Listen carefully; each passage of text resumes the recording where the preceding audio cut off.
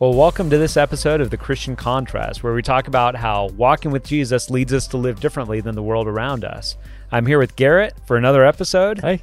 And we are going to be talking about conspiracy theories and also just about the general idea of how we as Christians discern truth from error.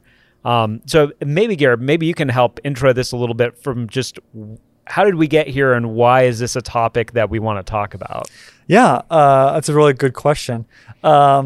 I think as we see where our state of our culture is and our society, we're seeing these things become more significant.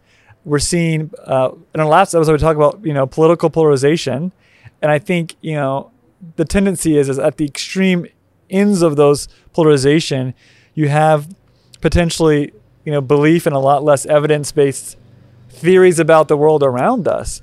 But I think why we're talking about it in the church is I think that it can have an impact on how we engage with one another, what lens in which we view the world through affects the way that we view God and the people around us. And a really interesting thing that I saw that I don't know if I ever thought that I would see a discussion like this, but one of my church leader Facebook groups, someone was really cautiously wanting to know if they could ask a question that might be kind of political, but they were honestly wanting to know. They had some people in their church that were believing in some conspiracy theories and causing maybe some kind of community disruption. And they were asking for advice on how to engage these people and how can churches maybe prepare for this trend that we're seeing for these things become more common and also more common in a way that causes some division. Yeah. And I think it's a challenge. The whole concept with conspiracy theories or deception, obviously nothing new. But it does seem like during the time of the pandemic, as we talk about so frequently, when we're at home more, we're engaging. And even for church members, there are church members who are engaging online and with YouTube and online more frequently than they ever have because that's how they're engaging with their church. And suddenly discovering, the YouTube algorithm and starting to get things. So there's a part of this that is timely for right now because of the political polarization, because we're online more. And just the difficult thing sometimes in talking about conspiracy theories is that very few people, there are some people that will say, I'm into conspiracy theories. Right. But there's a lot of other people that will say, I'm not into conspiracy theories, but I believe this thing. And so I was thinking beforehand, when we're talking about this, just for the sake of this conversation, when we're talking about conspiracy theories, you can add to this if you want. I came up with 4 things that I think are marks of what might be termed a conspiracy theory. One is that it's a belief that's different than the key story, different than the main story being told by the majority of news outlets or media outlets. So it's different, which doesn't mean it's false, just means it's different. The second one is that you have a belief that there are powerful people who are suppressing the real truth. So we're getting this story, but really what we're not being told is something that all these powerful people don't want us to know. The third one is that the true belief is held by a minority of people, because the truth is being oppressed, and sometimes a really vast minority of people. And then the fourth one is that evidence that the conspiracy theory is false is not usually taken as valid evidence. It's often taken as evidence that they're in on it too. Okay. And so in a way it becomes unfalsifiable, where if you had asked them, what would it take to convince you that this position is untrue? It'd be very difficult to do it because it would just be more evidence. Correct. Yep, he's in on it too. Yes. And so when you take all of that, the odd thing about taking all of that is to say that doesn't mean that anything that would fit into those 4 categories would automatically be false, but much more often than not, it would be false. Yeah. Adding all those things together, the chances that is truly what's happening maybe seem rare. The only thing I would add, and I don't think it changes the definition, but it's a shift that I've seen.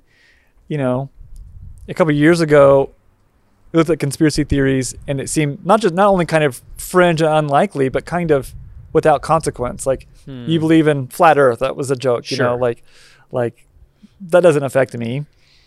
But I think we've learned in 2021 is that they can have consequences. And not only can they be dangerous, they can lead to, like I said, the changing the way that you view someone and respect them or not respect them, or changing the way that you as a Christian might treat someone because the belief that you hold means that everyone else is being lied to, less than, naive, ignorant, a fool, or whatever it is. And that is a consequence that I don't think I've seen as strongly as I do now. Yeah, and I think that's a really significant thing to bring up of why the stakes are high on something like this. Because like you said, if somebody says the moon landing was staged, I personally would question their judgment for thinking that. I don't think that there's good evidence to believe that that's true. But I would be sort of on my lookout to say, well, that doesn't necessarily mean that they're mistreating people or that they're gullible in every area of their life. But obviously, there are things that we can believe that do have dramatic consequences. And part of the challenge here is saying we live in a realm where there are areas of doubt. There are areas of uncertainty. And so when we're in an area of uncertainty where we're going to have different ones of us believing different narratives, there's a level to that which is unavoidable. There's a level to which we want to protect against it, but there's a level of saying, yeah, there's probably going to be certain events that we just don't have complete agreement over. But as Christians, we should be able to look at it and say, but we should have a greater level of agreement on the implications and how we're called to live as a Christian in some ways, regardless of these things.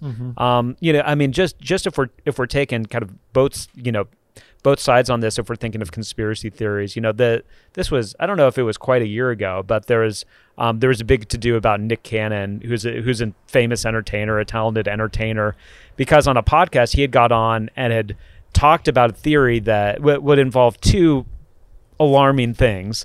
One was that what we think of as the Jews today are not the actual biblical Jews. Black people are the actual biblical Israelites. Okay. And then the second part of it was that melanin in your skin sort of gave you more of a soul, and the reason why white people had been oppressors was because white people had less melanin, were afraid of its extinction, and really, he even used the term, are sort of less than people with color in their skin.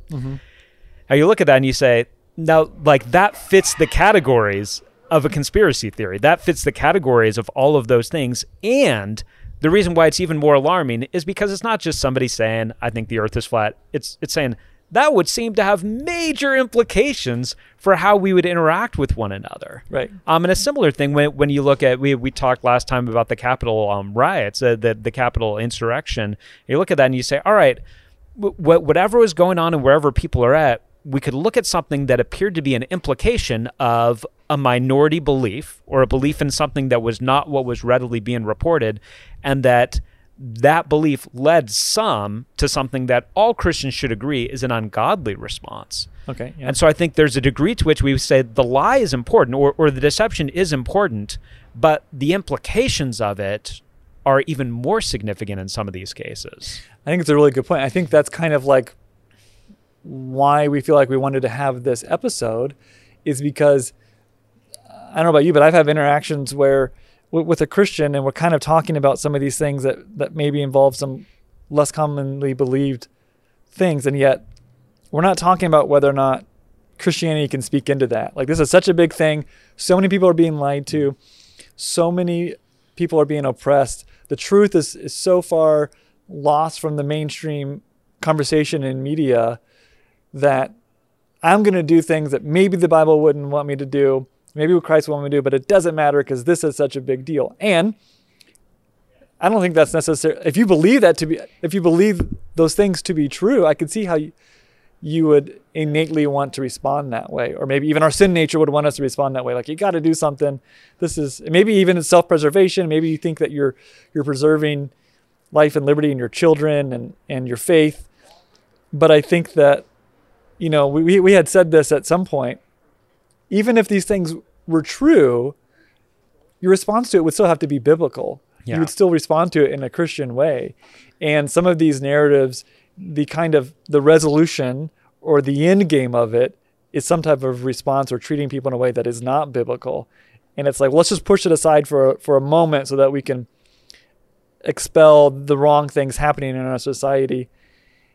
But that's not how Christ would have us respond. Yeah. And I think I want to say one more thing about this, and then I want us just to talk about the question of, in a world of lies, beyond conspiracy theories, just where we're dealing with deception, how we try to discern the truth. But the thing, just to add in to what you're saying in all this, is that we are living in an age where as we're trying to discern the truth, it gets more and more difficult to try to figure out what's going on.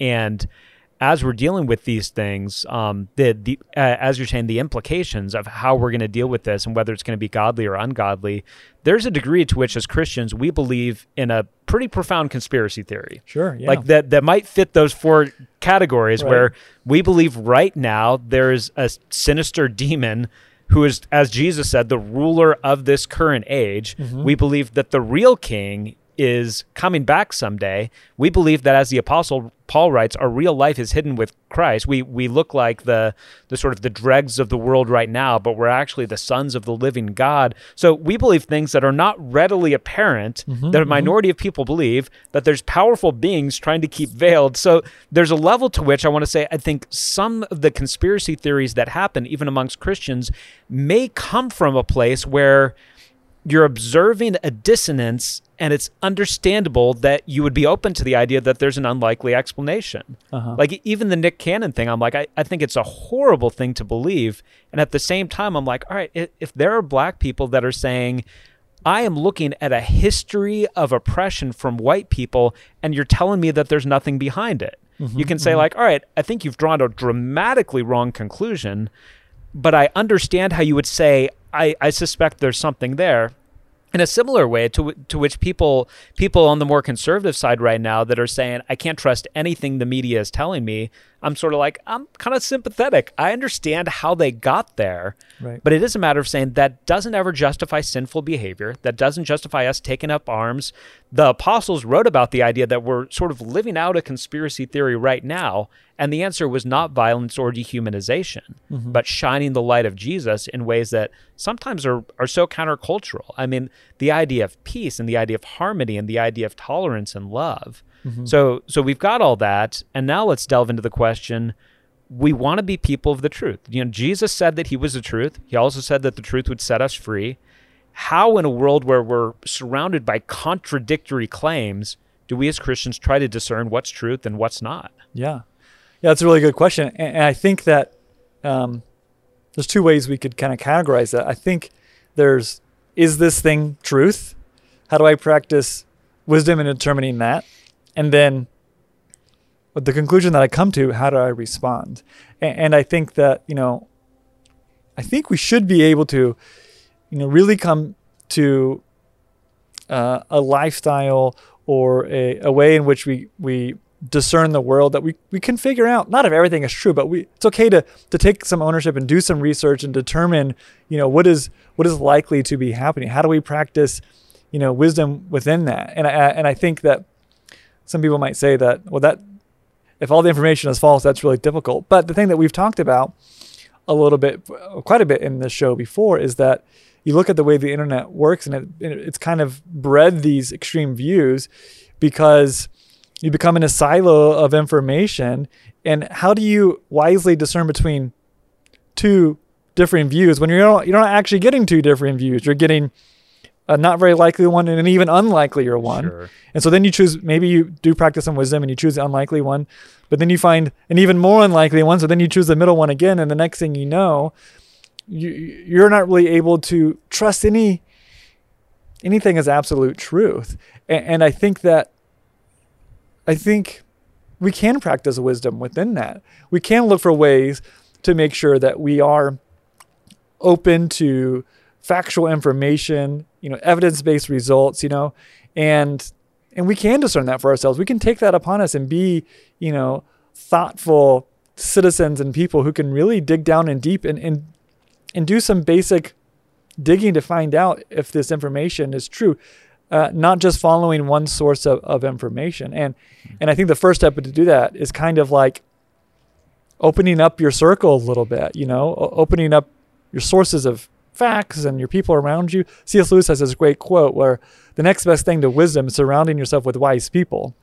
So, to me, wise people are the type of people who are constantly thoughtfully considering what might be the true way, not people who are, I know we we don't think everyone is blindly following, but they're not people who won't give up position, who won't consider others' point of view.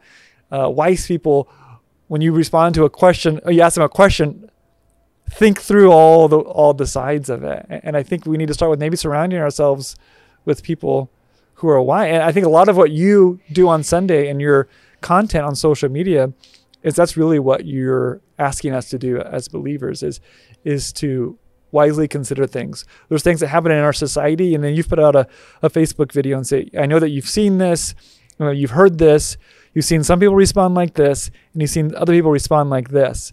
But how can we biblically practice wisdom and come out through a biblical perspective? Yeah. And I want to get your thought on that, but I want you to tie in. I have a question for you, because I feel like I want to know, as a pastor, sometimes you get people asking you, Dan, you just got to share the truth. You got to share the truth. Everyone knows what's going on. And there's both sides to this.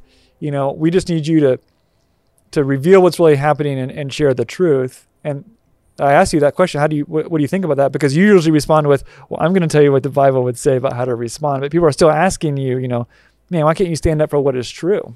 Yeah, and it's a challenge with that, because I get that instinct of saying, well, you need to just tell the truth, and sometimes I think the truth is pretty apparent, and so it's easier to come out and say, here's what's going on.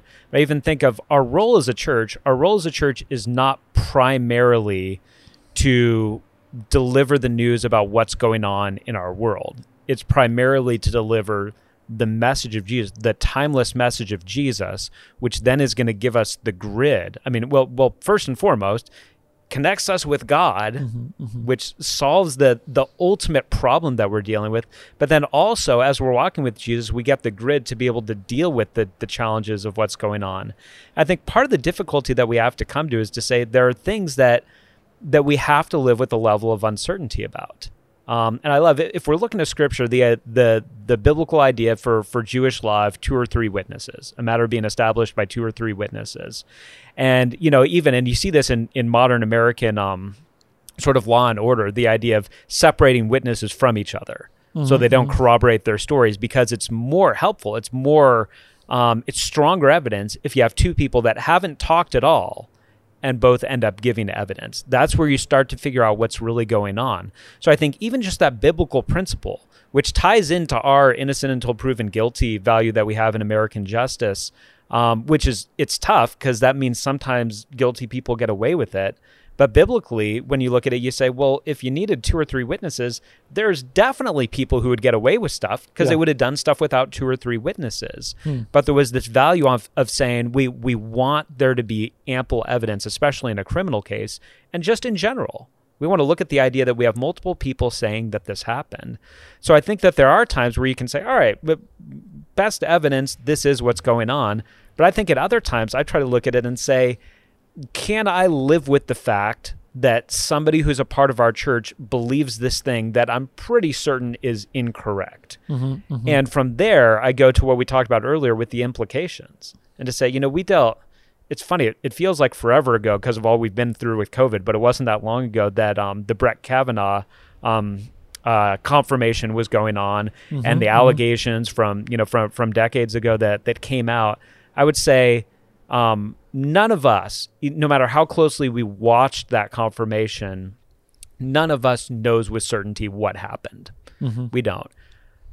But I don't think that means that we can't look at the idea of saying, all right, here's the different objective piece, here's the agreed upon things, here's the debatable things, and that we can end up coming through and saying, I have an opinion about what I think probably happened, but I'm living with uncertainty about that. And so I think there's humility in some of that, saying, all right, that there's a level of uncertainty. I think I shared with you, even with the Capitol riots, I'm like, I am not closed off to the idea that there were some people that were a part of that rally who cared nothing for the ideology of Trump, but were just troublemakers. Because I think that happens in almost every sort of protest that goes wrong, or every riot. There's some people that just, in the words of The Dark Knight, they just want to watch the world burn. Right. And so they don't care about ideology. And so I'm like, I could believe I'm open to the idea that that was happening. I'm not really open to the idea that the only people who stormed the Capitol were Antifa people dressed up as Trump people, because just the wealth of evidence that I would need to believe something like that is much greater.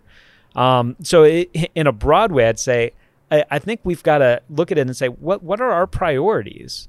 And what is the kind of battle I'm looking to win? Even as I say the thing about the Capitol riots, I'm like, my main battle is not to convince people of what happened there. Ultimately, right. I don't know. I have a pretty strong belief based on evidence of what happened. But I could live with somebody walking through with the suspicion of saying, I think it really was all Antifa people. If they're utterly devoted to Jesus, if they utterly condemn, say, whoever it was wrong about what happened, I think there is a level of looking at the bigger things that are at stake in all of this. Yeah, for sure. Let me, this kind of relates to what can we do to engage in a world of where truth is so fluid. And it might be kind of a theological question, but like, what role as believers does the Holy Spirit have in informing us? I mean, the first thing that I think of when I'm like, it may seem weird to pray after you read an article, but I think of stories in the Bible and like Nehemiah who like prays before he responds to what God would do. How do we tap into when we're unsure and truth seems so, not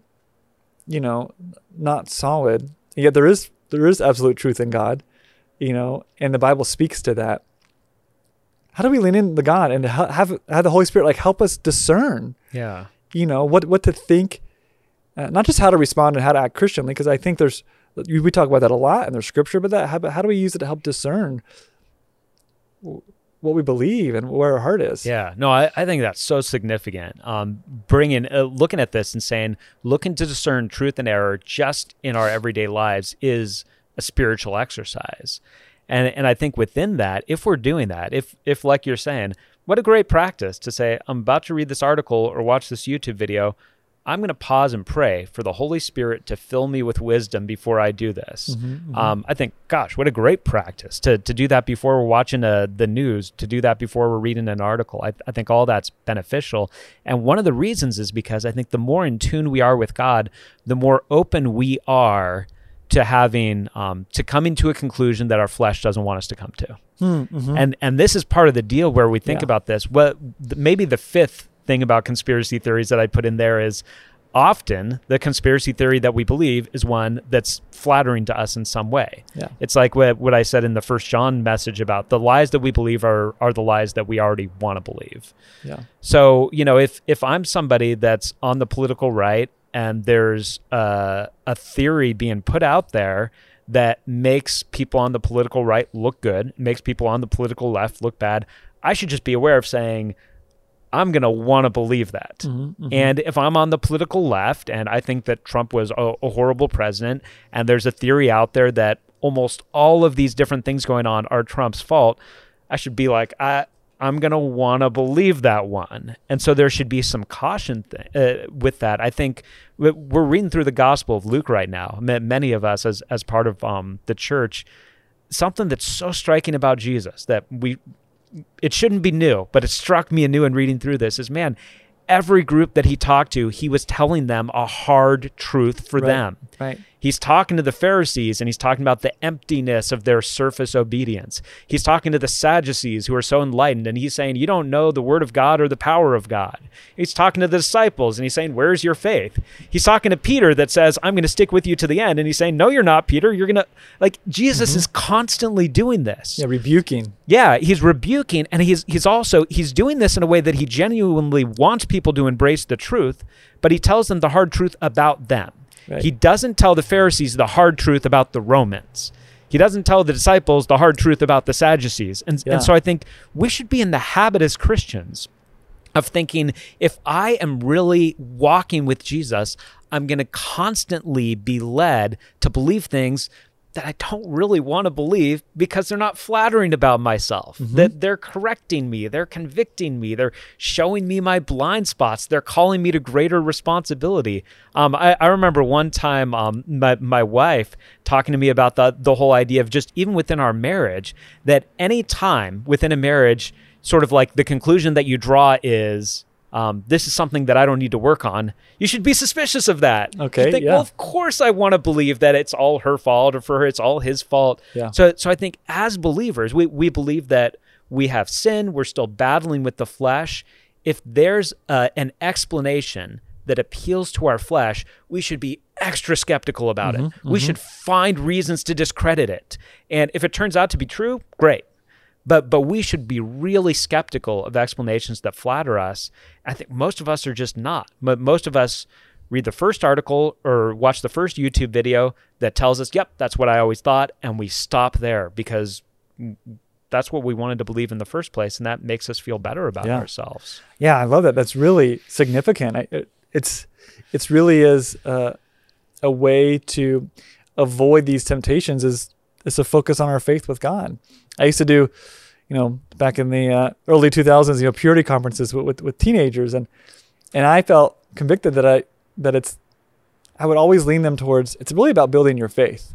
The closer you are to God, the easier it's going to be to understand that these temptations are dangerous and that the sin is not where you want to go. If I just focus on the sin and try to convince you with all these stats about why it's wrong and not talk about your faith or where your heart is, it's going to be way more difficult. And it makes me think of, if we find ourselves struggling with wanting to believe these things, if we're getting really passionate about them and no one's listening to us, like you said earlier, is that the big picture that God wants you to be passionate about?